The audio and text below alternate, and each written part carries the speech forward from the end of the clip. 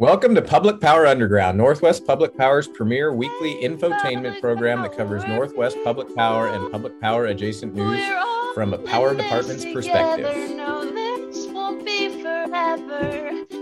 So hey, public power people, on today's show, we'll get an update on Northwest power markets on Aaron Reports, talk to Tacoma Power's Almaz Nagash about demand response programs, hear from Franklin PUD's Brian Johnson and Holly Dorman about their approach to post-2028 discussions, get guest news from Oregon Department of Energy's Blake Schlede and News Data's Mark Orenshaw, and cover more public power and public power adjacent news on Public Power Desktop.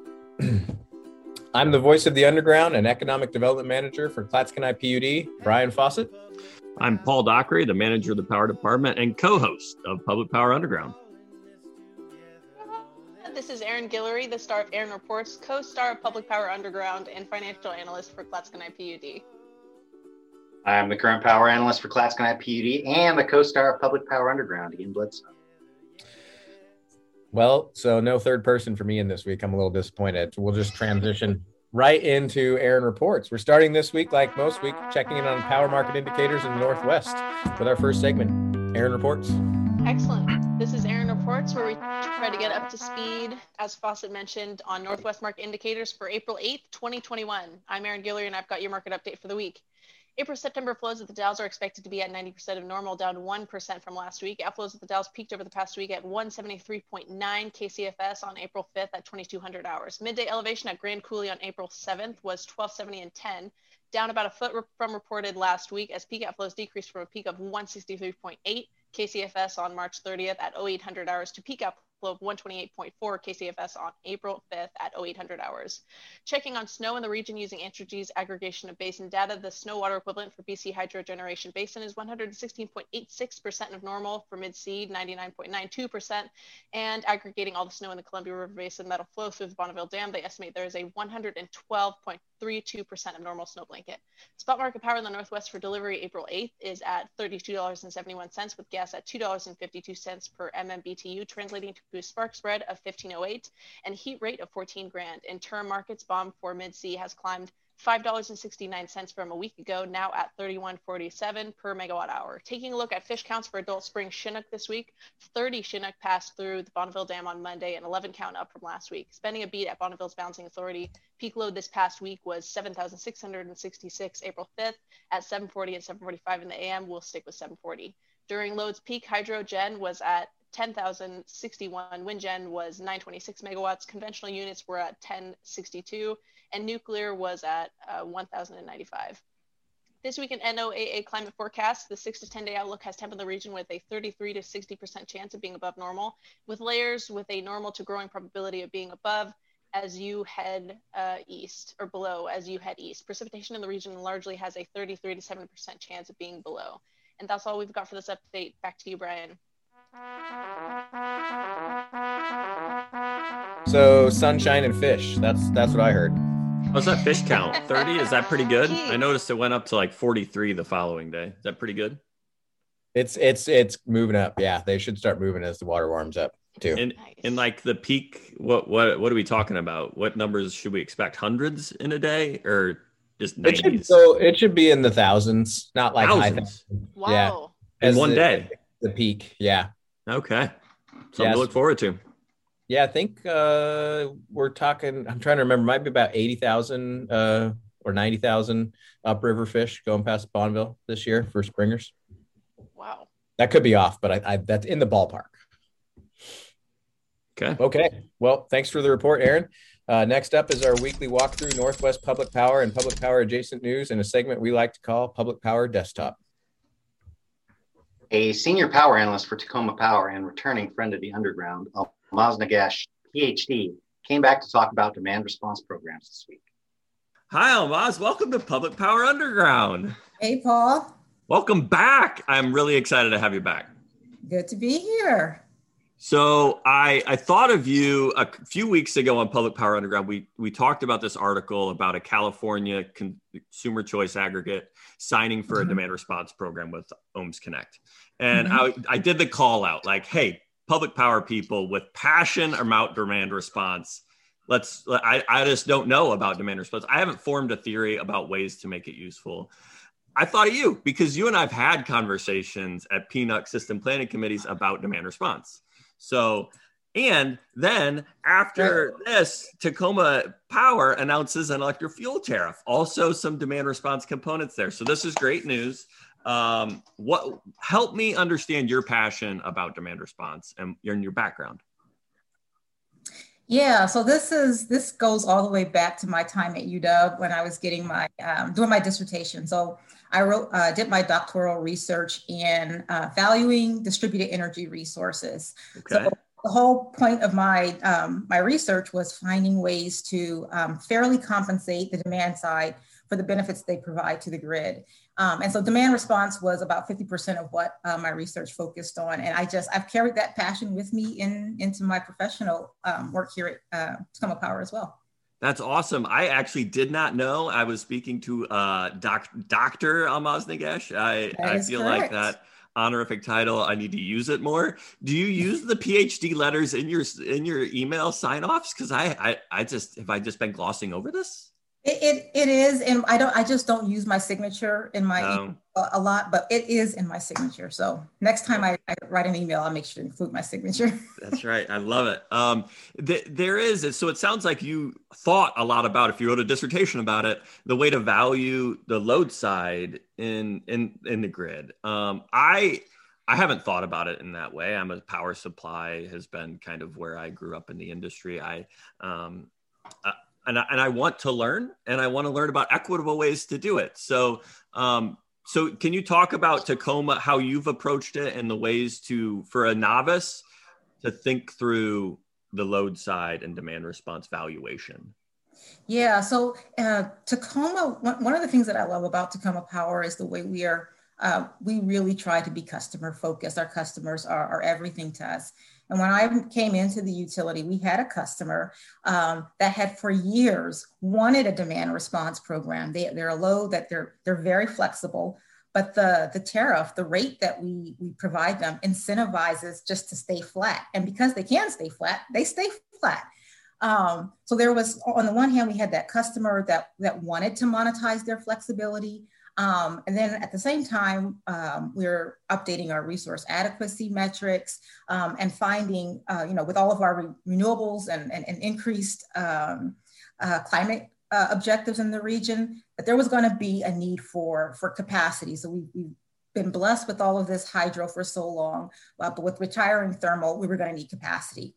And so that's where I found, this is a match made in heaven. We've got this capacity need and a customer that really wants to provide capacity. Right. How do we develop a program that's beneficial to everybody involved? So that was the initial forming of this idea that I had with demand response at Tacoma Power. Yeah. So as you think about the load side's availability to be flexible, so I'm of the school where what I want out of load is flat. That's what I want. It's an optimal usage of my distribution system. But to your point, if there is a capacity need, and there is a capacity need in the region, that load may be able to provide it. So how flexible were they, and what price signal did they need? To me, it's all about what price signal does the industrial customer need to actually move, and how to provide that price signal. How do you provide a price signal?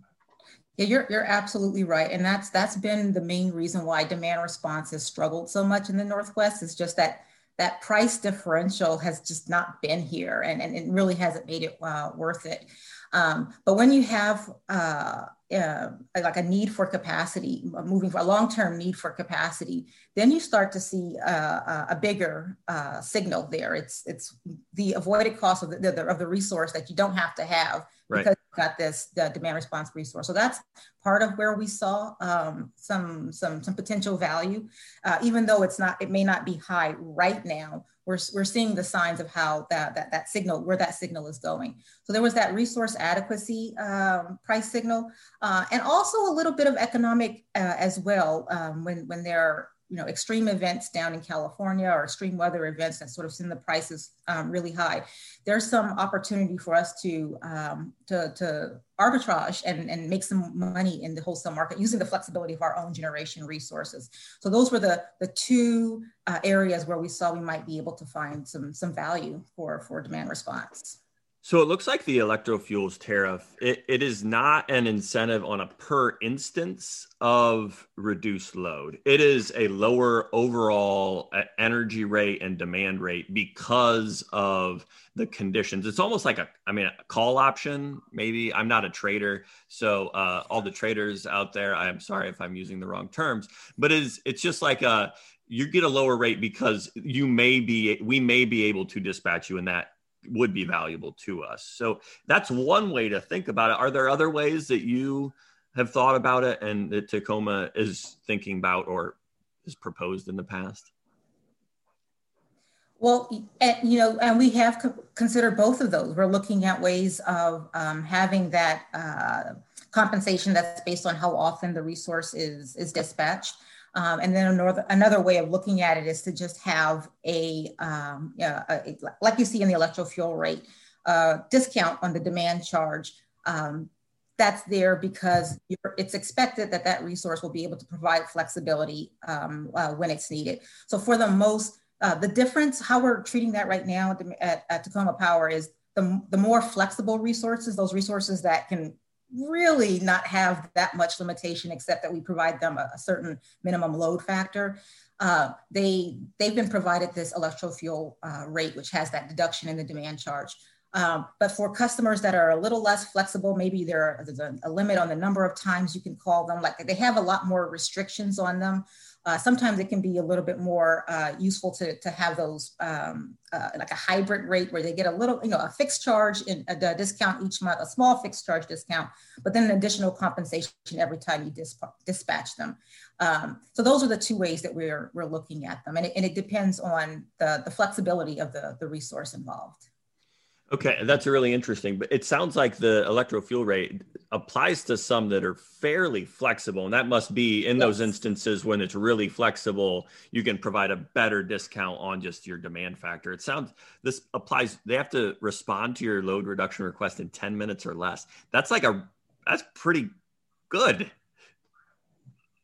That is. And the more quickly a resource can respond, the higher its value. We can use it for reserves. We can use it for more types of grid needs. And so that's where that value starts to increase. So like that incentive is absolutely tied to the flexibility of the resource. And one of the other things that you kind of teed me up on was around clean energy grants and what was it, liquid air energy storage. Liquid air energy storage project that actually didn't come to fruition, but it sounds like worked heavily on. Yeah, so this was the project that I was talking about initially, where we had that customer that wanted to provide flexibility and this need that we see coming in the region.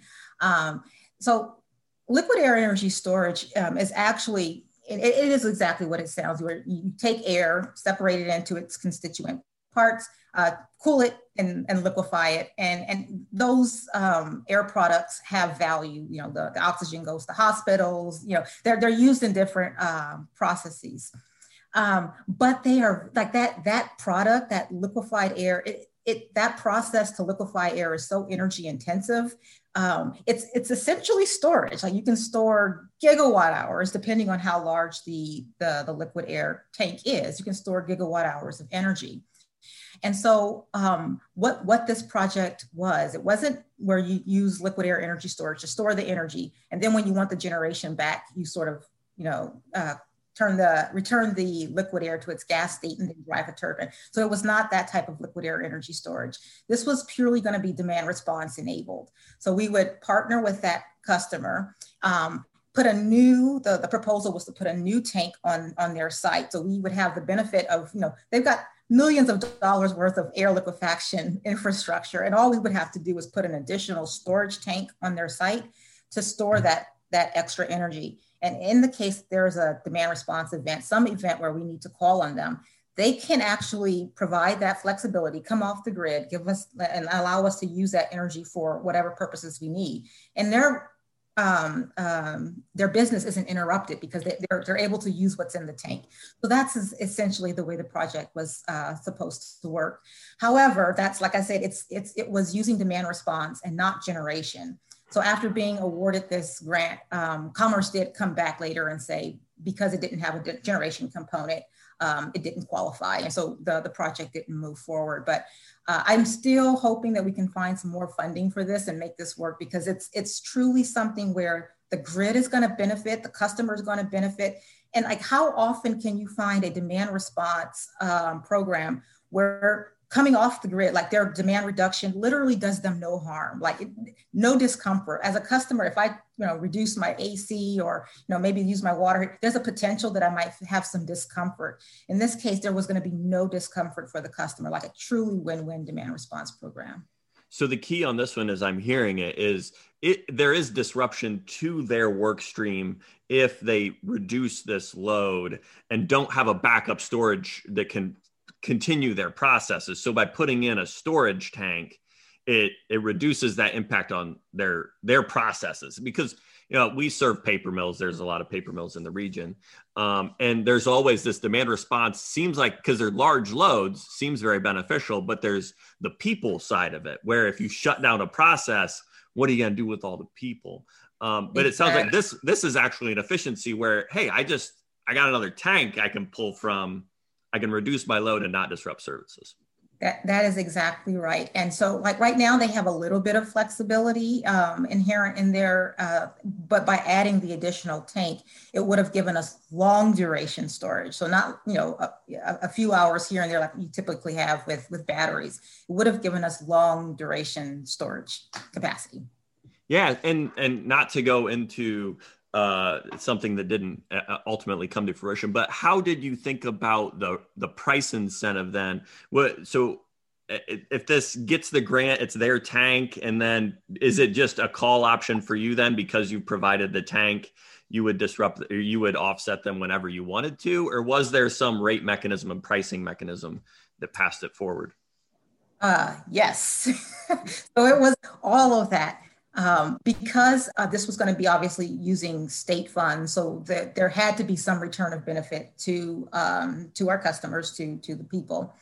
So there was going to be a contract that they had to provide us, X amount of demand response events, by season, by month, length. All of those terms of the DR events were going to be called for, were established. And then there was a small rate incentive as well. To also incentivize them to be there when we actually need them. So we needed them. So we split the incentive. Part of it was going to be in the capital of getting that tank built, and another part was going to be in the rate.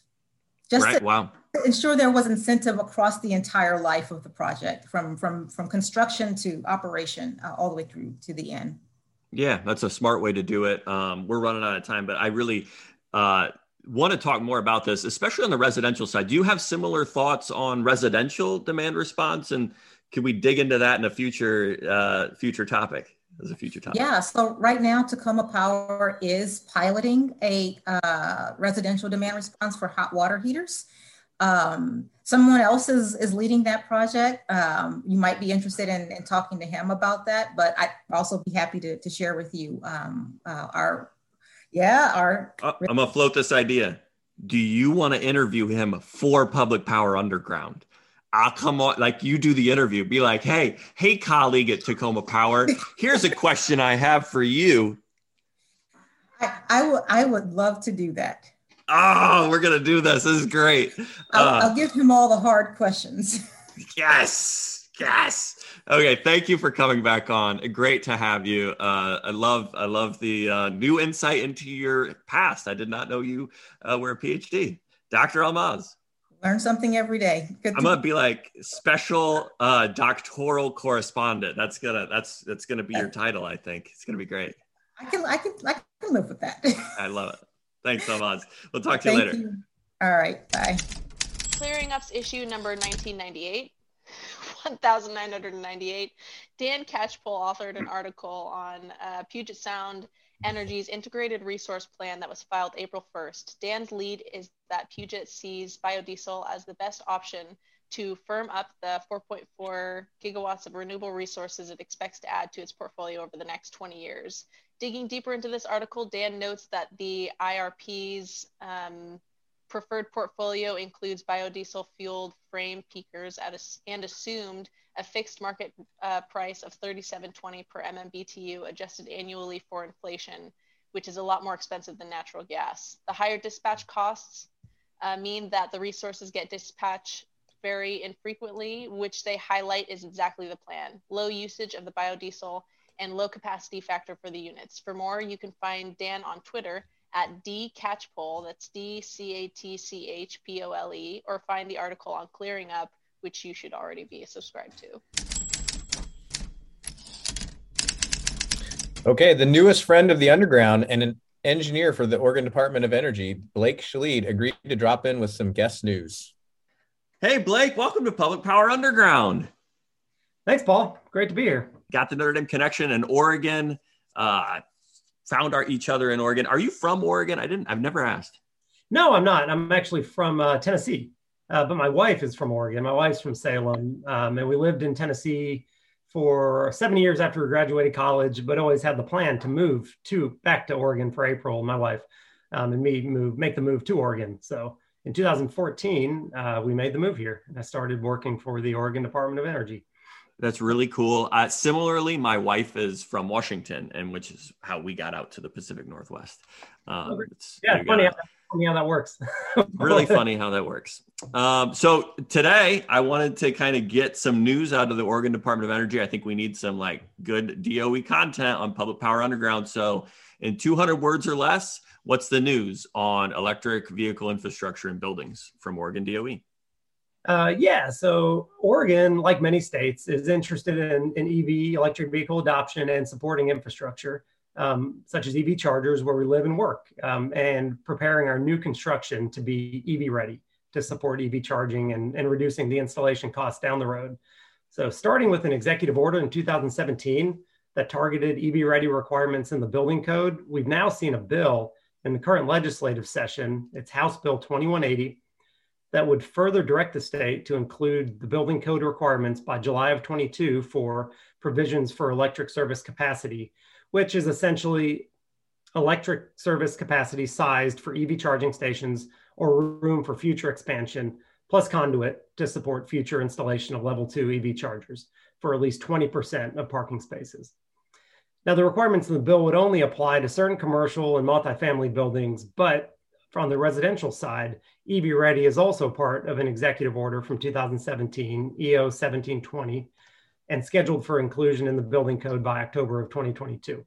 But on the residential side, it's still TBD to be determined exactly what that'll look like. The current bill, House Bill 2180, is moving through the legislative process and is passed out of the House and is now on to the Senate. So we'll be tracking that to follow along how it goes.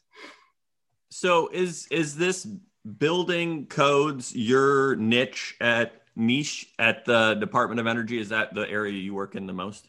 It is. Yeah, I do a lot in the building space. I sit on the Construction Industry Energy Board, which is a consultation and an advisory board to our sister agency, the Building Codes Division, who's responsible for actually administering the building code in Oregon. But we work closely with a lot of stakeholders and our sister agencies for building code development and training and outreach. So as this legislation, go ahead. Oh, I should say specifically with the energy code as part of the building code. Yeah. Yeah. So as this type of legislation passes through the different chambers, do you support some of the analysis to help legislatures know the impact of this? Or are you tracking it to know what work stream you're going to have in the future? Yeah, it's a little bit of both. We are, obviously an advisor to the legislature if they ask if there are questions for us. And then a lot of it is also just tracking along to inform our future work stream and to be able to educate our stakeholders on what the requirements are if something does pass or if something does move through so that we can prepare Oregonians for what's coming down the line. And in that preparation for Oregonians, a lot of us really interested in grants, incentives, ways we can promote this within our service territory. Are you, for Oregon utilities, kind of the conduit of helping me find where all of these incentives, how to get them? We certainly can be. Yeah, we have staff that focus a lot in the transportation and electric vehicle space. We don't currently have any incentives right now as an agency, but if we do know of any, we can certainly help be a conduit to broadcast those and make Oregonians more aware of where to find those. Okay, to kind of give the plug, you have this wonderful, what do you call it, the EV mapping tool where the EVs are in the state. What's it called? Yes, the EV dashboard.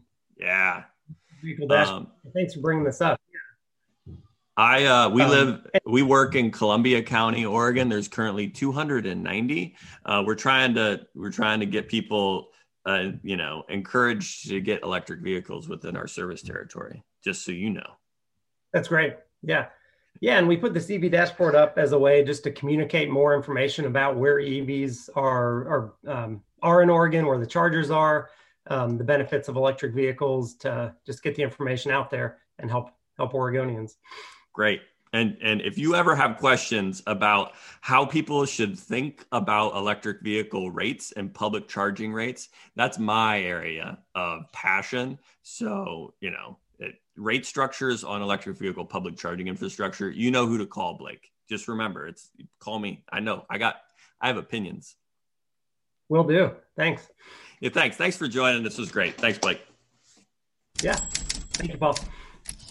In true Public Power Underground fashion, we've innovated again with guest introductions of guests. A fellow power manager and special projects lead for Franklin PUD and Public Power Underground's premier promoter, Brian Johnson, joins to introduce Holly Dorman to talk about the post-2028 process. Hi, Brian. Welcome to Public Power Underground. What's going on? I've been waiting so long, and you have declined inviting me and my willingness to purchase tickets multiple times. That is not what I remember at all, but it is very special for us because you are our promotion consultant. I'm also thinking of calling you the public power promoter. It seems like we should have a promoter in there because of the belt. You should be the belt promoter. I need my own belt. Since I took that title over, we're up 93% on YouTube subscribers alone.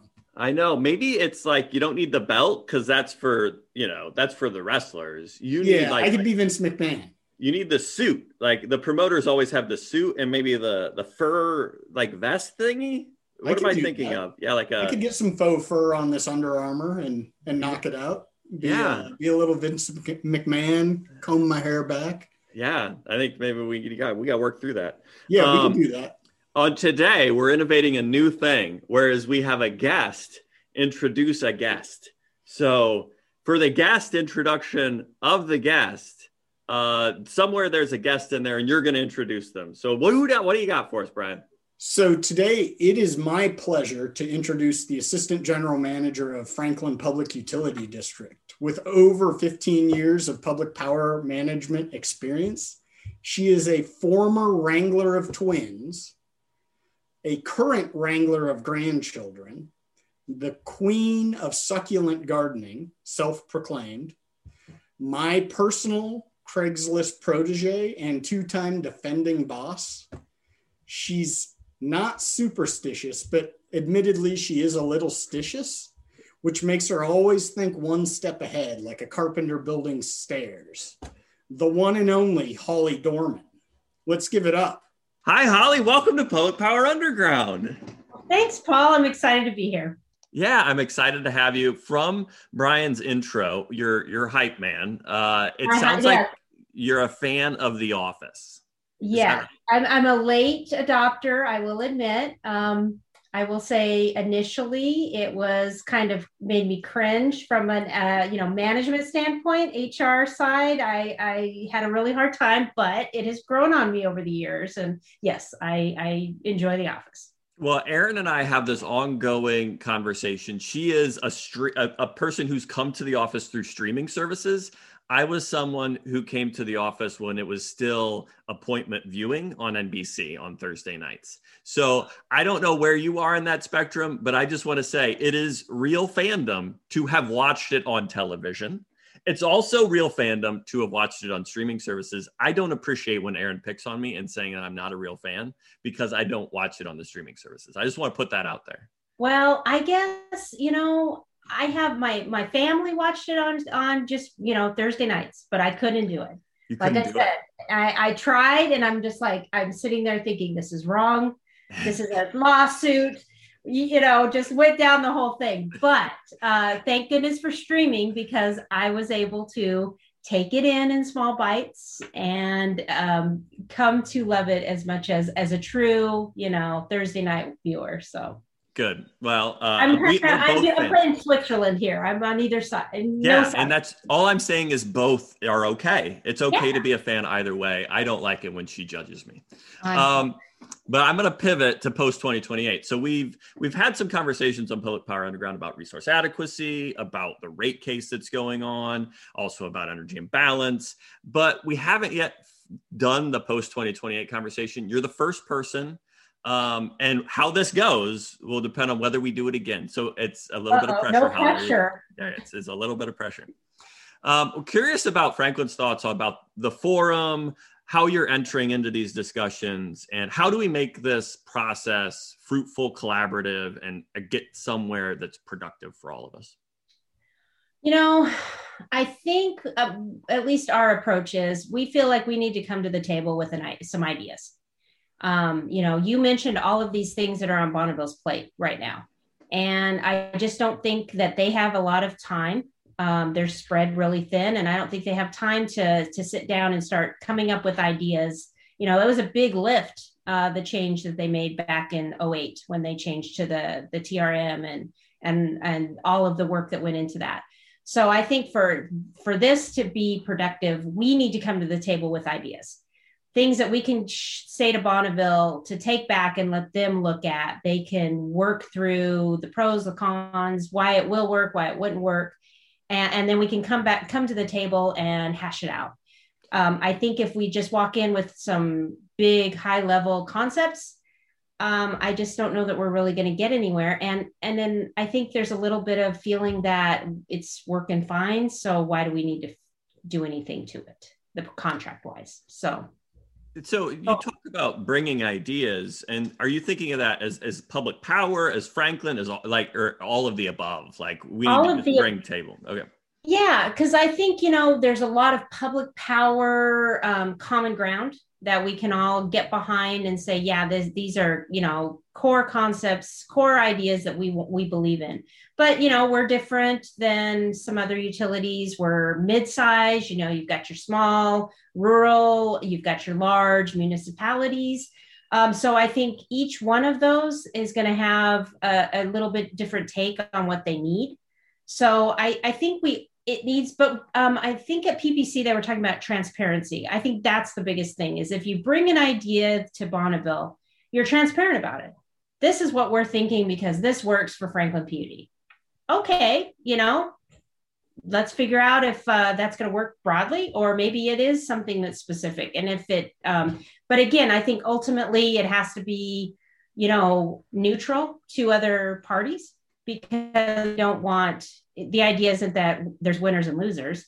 It's, how does this benefit us as a whole? And yeah, maybe there's a little bit of a, I'm thinking like products. There may be a product that works great for Franklin that isn't something that would work for anybody else, but ultimately it gives Bonneville price certainty. It brings in a steady revenue stream, and it's a win for other utilities because they can benefit from that certainty. Yeah, one of the areas I think it's important, that transparency you talked about, is if we're going to bring ideas, there are going to be ideas people bring and without any malintent, but aren't good for that don't meet a neutrality principle. And so there are going to be hard conversations. So PPC has this rates and contracts forum. do you think that's going to be the venue for staff level to like be transparent about why they came up with this idea and have some maybe arguments amongst ourselves? Because I project arguments. I think we're going to have difficult conversations. I think so. I mean, I've tried to think of other forums that, would work. And it's really hard because some of the other industry groups are very specific to whether, it's NRU or, they're very to a smaller group of utilities. So, and PPC seems to be the broadest group that we have. And yeah, you got to have those tough conversations that are uncomfortable, and you may not like the where people are coming from, but ultimately I think that it's healthy to disagree because, maybe you just didn't look at it through that lens. And so when someone brings up a point, it may shoot down your where you're going, but ultimately I think if we're all looking for the best product for public power, maybe there are ideas that aren't going to make it through, and it's not personal. It's just what ends up being best for public power. Yeah, I have this passion around my own ideas. You may have heard some of this in Public Power Underground topics. I'm sensitive to the path forward where you bring an idea and you get defensive, right? I think there is a lot of like self-consciousness we all need to have around when we have ideas, both to be transparent with them, not defensive of them, and to actually seek input, I think is really important. So if I have a terrible idea, Holly, it's okay to tell me it's a terrible idea. Okay, good to know. Unless it's in support of seasonal time change. I was going to ask you where the line was. So it's good to know that there is a line. I will, I'm going to avoid that topic.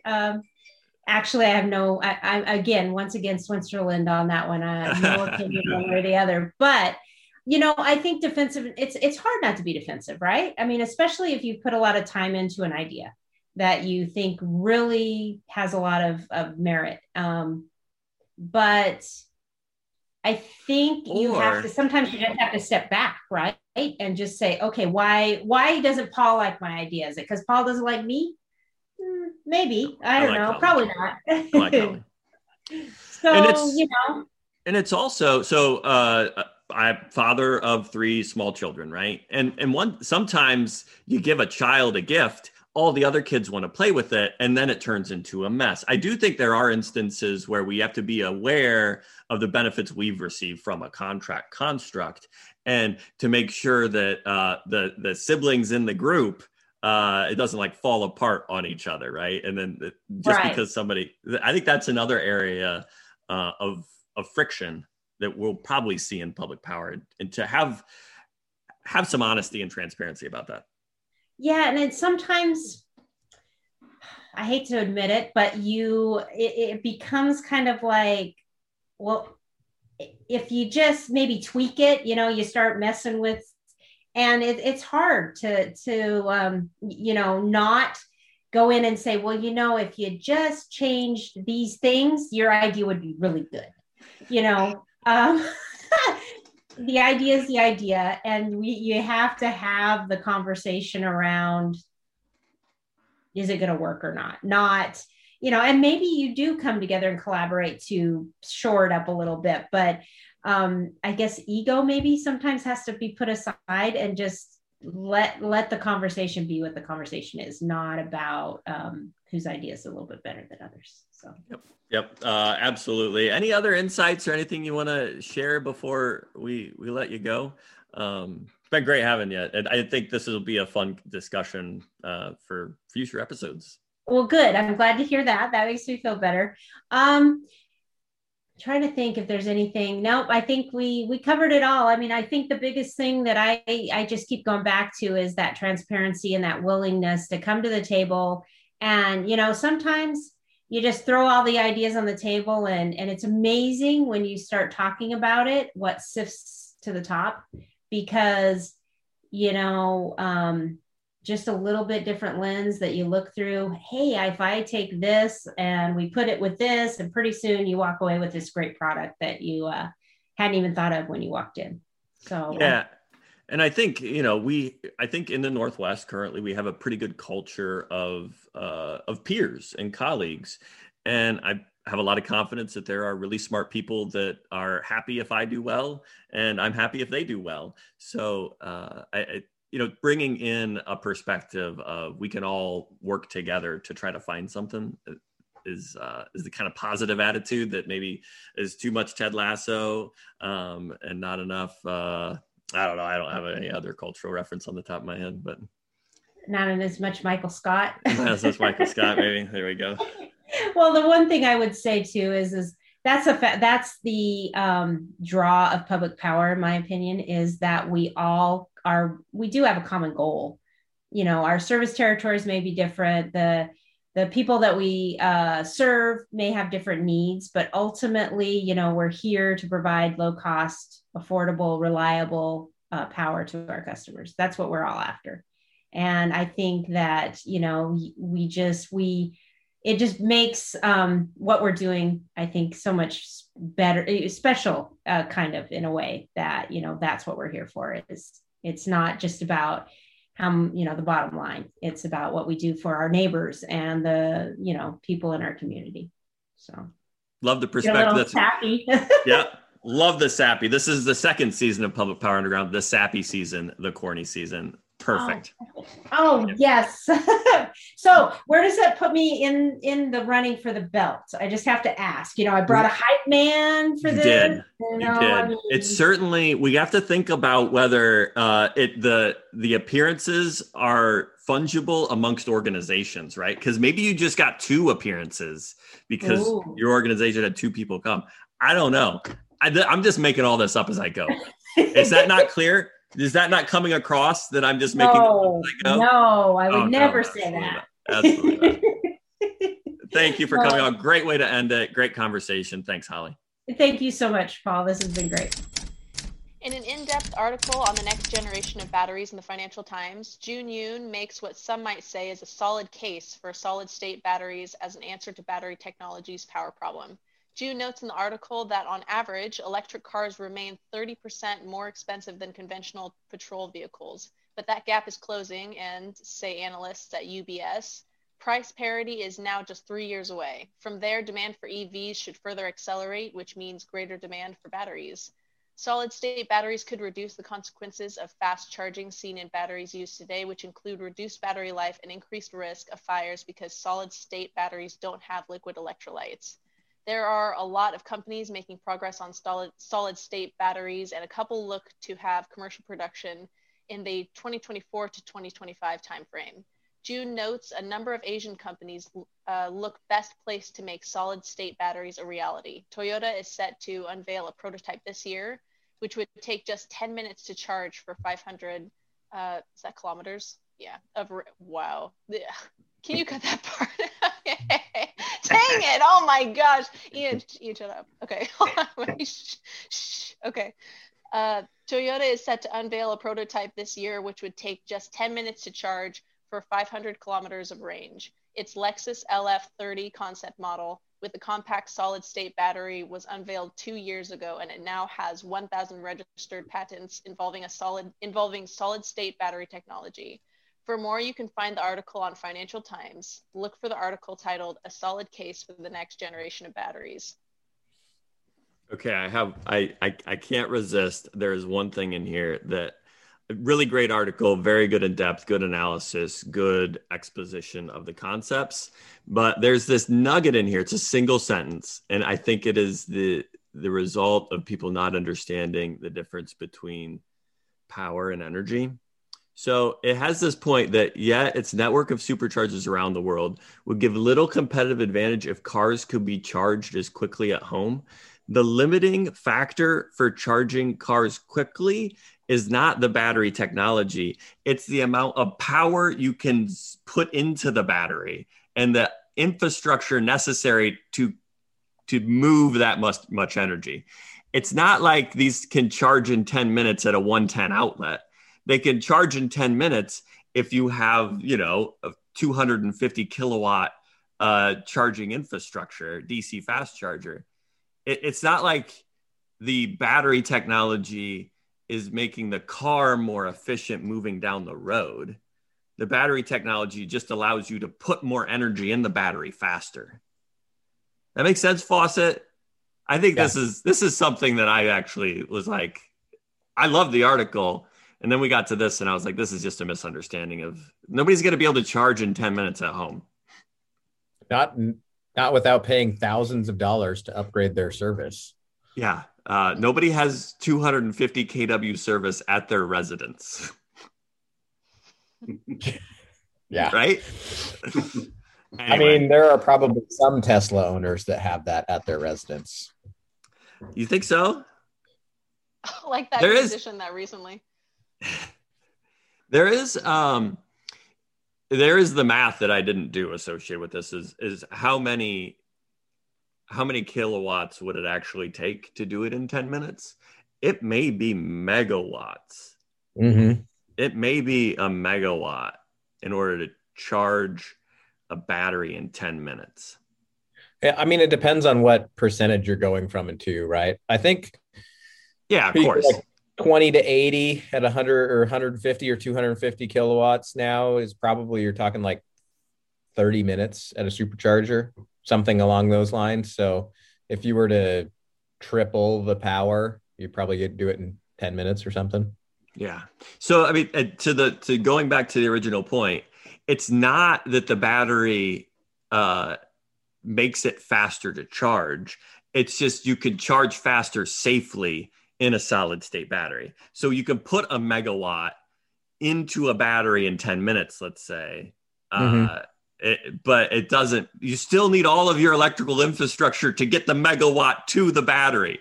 That's the only point. Great article, though, not to take away from the article. It's just one sentence that stood out to me. So would it be fair to say it's more about that battery's capacity to receive that amount of energy with a certain level of power over a shorter period of time? Okay. To the article's credit, or the article's point, is the lithium ion has this liquid electrolyte, I think is what it's called. I'm not a battery expert, but it actually makes it really like that's what causes fires. And the faster you charge, the more likely that volatile concoction is going to explode or cause fires or something like that. So it's the solid state takes that component out, so it has a better capacity to receive the energy quicker, to have more power to deliver to it. From a different source, though. You still gotta get the power from somewhere. Right? You're not doing it at home. That's not a 110 outlet. That's what I'll say. It's not a 110 outlet. Shoot, that's what I was planning on. Okay. Moving on. The technical management team convened on April 7th to talk about the start of spring spill season. March was really dry, one of the driest on record. As a result, the April through August water supply forecast at the Dalles now stands at 90%. Next, we went to the Lower Snake, where early juvenile sampling is underway. So far, we've seen about 1/4 of 2019's juvenile salmon pass Lower Granite, and about 3 times more lamprey have passed compared to 2019. April 24th is the start of the collection and transport of juveniles to below Bonneville. Next, we heard from the Corps of Engineers about the tricky process of maintaining navigation and spill on the Lower Snake. There's still a lot of friction in the group on the changes to minimum operating pool required in order to make navigation safe at the expense of salmon. Essentially, the higher pool increases the travel time for the outbound salmon. Then we heard operational reports. Grand Coulee is currently at 1270 and might be drafted another foot in order to maintain flows for chum spawning at the Bernita Bar. End of April elevation is still up in the air. John Day opts to raise the forebay in order to discourage tern nesting is still a go. We also heard a report on total dissolved gas levels at the dams. Everything looks good to my untrained eye. We also heard a fish passage report. The main takeaway was that it's too early to draw meaningful comparisons to previous years. The next technical management team meeting is scheduled for April 14th, and for more information, search Google for technical management team. Super interesting that there's chum spawning at Bernita Bar right now. That's just really interesting from a biological perspective. I may have said something stupid then. Is that not what? I'm not saying that it's not the case. Okay. I didn't know they first went that far because they're typically like pretty quick spawners. So traveling a long ways is rare. And then, yeah, this time of year would be somewhat late, but I don't know. I need to do more research on it. I'm just interested in that. I didn't know much about it. Well, I'll have to. It wasn't. I don't believe it was in the slides I saw, so I probably can't check what was said now. But that's what the notes on my page said, at least. So, it could also be that phone. The chum spawned, and now they're trying to maintain flows to help the actual fry in the gravel. That might be it. Yeah. Okay, moving on. Friend of the Underground and editor-in-chief of Clearing Up, Mark Orenshaw, returned to talk about an upcoming webinar NewsData is hosting about Northwest grid resilience. Hey, Mark, welcome back to Public Power Underground. Well, thank you, Paul. It's an honor to be back, and I guess I didn't tank your ratings too much from the last appearance, so I'm glad you have me back. Skyrocketed when you were on. Everybody wanted to be a part of this. Mark's a part of it. Last time we talked about a webinar you hosted that was on kind of resource adequacy in California in the West.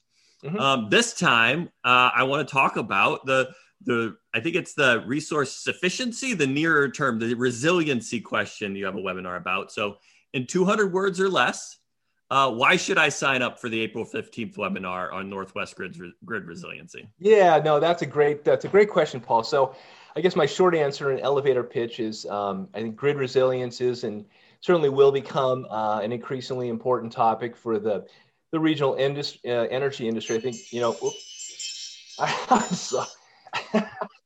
Excuse me. Work from home happens. So anyways, yeah, grid resilience will become increasingly important for the regional energy industry. And as we've all seen just in the past year, the Northwest, we've had some severe wildfires and the big snow and ice storm down in your neck of the woods. And both of those affected electric service quite a bit. And also California and Texas have, as we know, have suffered some weather-related outages. So I think most people recognize, climate change will exacerbate these weather extremes. And there's also, a rogues gallery of other threats like cybersecurity and earthquakes. So I'm not a doom and gloomer by nature, but I think these are pretty serious concerns. And as you and all the other folks who work in utilities know, that whenever electric service is out for extended periods of time, it can be really bad and even life-threatening. As we unfortunately and tragically saw in Texas. So we're getting together a group of, I think, leading Northwest energy folks, and we're going to explore this topic.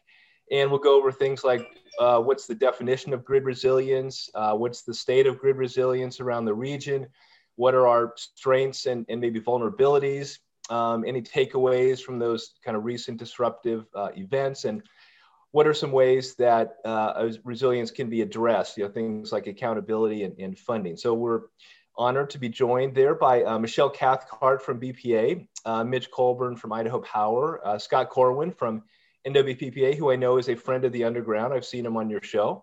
And also Letha Tawney from the Oregon PUC. And I'll be the moderator. So basically, I think, Paul, people are going to get a better understanding, hopefully, of grid resilience, and perhaps most importantly, maybe some ideas about how they might work on addressing that in the future. I mean, it's not inevitable that we'll have, a Texas-style breakdown in the Northwest, and there are certainly ways to reduce and if not eliminate the risk altogether. So that's my pitch, and I'm sticking to it. I like the pitch. I do think, whatever, we're going to have some disruptions in the grid, and it's unlikely it'll be the same type of event as Texas, but, and understanding how the grid can improve to be more resilient is incredibly important topic. I mean, last time resource adequacy was this long scale planning. Now you're getting into like the near term resiliency. I love that dynamic. Oh, good. Yeah, it is. I mean, it is, I guess, somewhat related to resource adequacy, but it's more about, how the system can kind of withstand these disruptive events and recover as fast as possible. So it's like this. Same issues, just different time scale. That's a good way to look at it. And you're right. I mean, weather's going to happen, Other bad events are certainly going to happen, but again, I think there are ways that it can at least be addressed, and hopefully some of this conversation will help bring those to the fore. So okay, I'm clicking the tickets button. It's only $25 to $35. This is a really low cost. That's the best bargain you're ever going to find. So best bargain. And there's a link on NewsData's website. Go on NewsData's website. If it's on my screen, if I can find it, anybody can find it. Thanks you a got lot, it, Mark. Paul. That's the story. You bet, Paul. Happy to be on. Thanks again. We'll have you back for sure. Oh, that would be awesome. Thanks very much, Paul. Yeah, thank you. Get that phone call. So Mark picked up the phone, and NewsData broke some news. Rick Adair broke news in a Clearing Up news bulletin that a group of 11 BPA power and transmission customers has called on the agency to convene a settlement process for the BPA 2022 power and transmission rate case on a comprehensive basis. The article reports that another party may formalize a settlement proposal if filed in its direct case. For more information about the settlement proposal, go to Clearing Up. A lot of Clearing Up hits this week. High five, Mark. Also, maybe one of our special rate process correspondents won't mind coming to talk about this process with us, as long as it doesn't violate ex parte rules, which we don't understand, which is why we are just quoting Clearing Up. To be clear, not a lawyer. You're not a party of record in the BP 22 rate case. Okay, that's all the news we're covering this week. Send us any news, jobs, questions, opinions, or corrections to Paul on Twitter @APowerManager. Or if you're a friend of the Underground, send any of us a note. Any corrections from last week, Paul? The only thing I noticed was every time you would read out the letters SQL when going for our data specialist position that's open, that we want them to know what SQL is. I have always pronounced it just SQL instead of reading out SQL. It's always just been SQL to me. They're all structured query languages. So if you're interested in the data specialist position, we think we know what we're doing, but we would love to have someone who actually knows what they're doing come work with us. We could work together. So if you're applying, just play to the audience and call it SQL. Is that what I'm understanding? I like that. That's a good takeaway. Okay. Lieutenant Bledsoe. Yeah. First, I think it's very bold to say that I don't perfectly understand Latin, which I do. And so ex parte, I grok completely. So second, Brian transposed the word if and it, which completely changed the meaning of that sentence. And Paul, in the introduction, when Brian was reading off a list of 5 things, somehow Paul arrived at 6 things. So it's because I broke up the interviews with Blake Shalide and with Mark Orenshall, which are enumerated differently in the script than really sounds right when he's reading it. So we went to 6. Okay. And I actually just completely rewrote parts of that lead because it didn't make sense when I read it while we were doing the rest of the podcast for the first time. And Aaron can't take criticism today, so there are no correction corners for Aaron. Oh, I don't know about that. I think Ian mentioned something earlier for correction from last week. I think he mentioned something about a citation actually being issued for this one. I'll pick it to. I listened to it over and over. I was really hoping to call her out on it, but I'm not sure. It's not incorrect enough quite to give a citation out. Oh, okay. Just a warning. $15 fine. Okay. All right. Also, I think it's pretty clear that SQL should be pronounced sequel because it was invented by IBM back in the day. And initially it was called SQL, the word SEQUEL. I hope that's how you spell sequel. It was spelled out like that, but they had to change the name because it was copyrighted. This just makes me want to call it something ridiculous like sequel. However, there also exists a open source structured query language called MySQL. And in their specification, they inform you how to pronounce the name of their software. And it is to be pronounced MySQL. Ian will forward those documents along. We'll make them available on the tube. for your pleasure. There's always more to the story. And ex parte means not a party to. Okay. Well, thanks for setting the record straight, Paul and Ian. I don't know where to go from here. I received no corrections. Oh, one more thing. We'll be back next week to talk about public power and public power adjacent news. Try to keep this short. We got a lot of content to fit in here.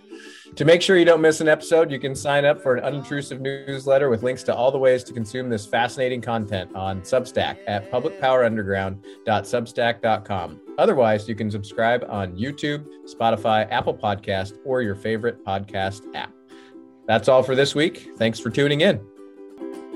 Hey, public power people, we're all in this together. No, this won't be forever. Hey, public power people, we're all in this together. Whatever we endeavor, yeah.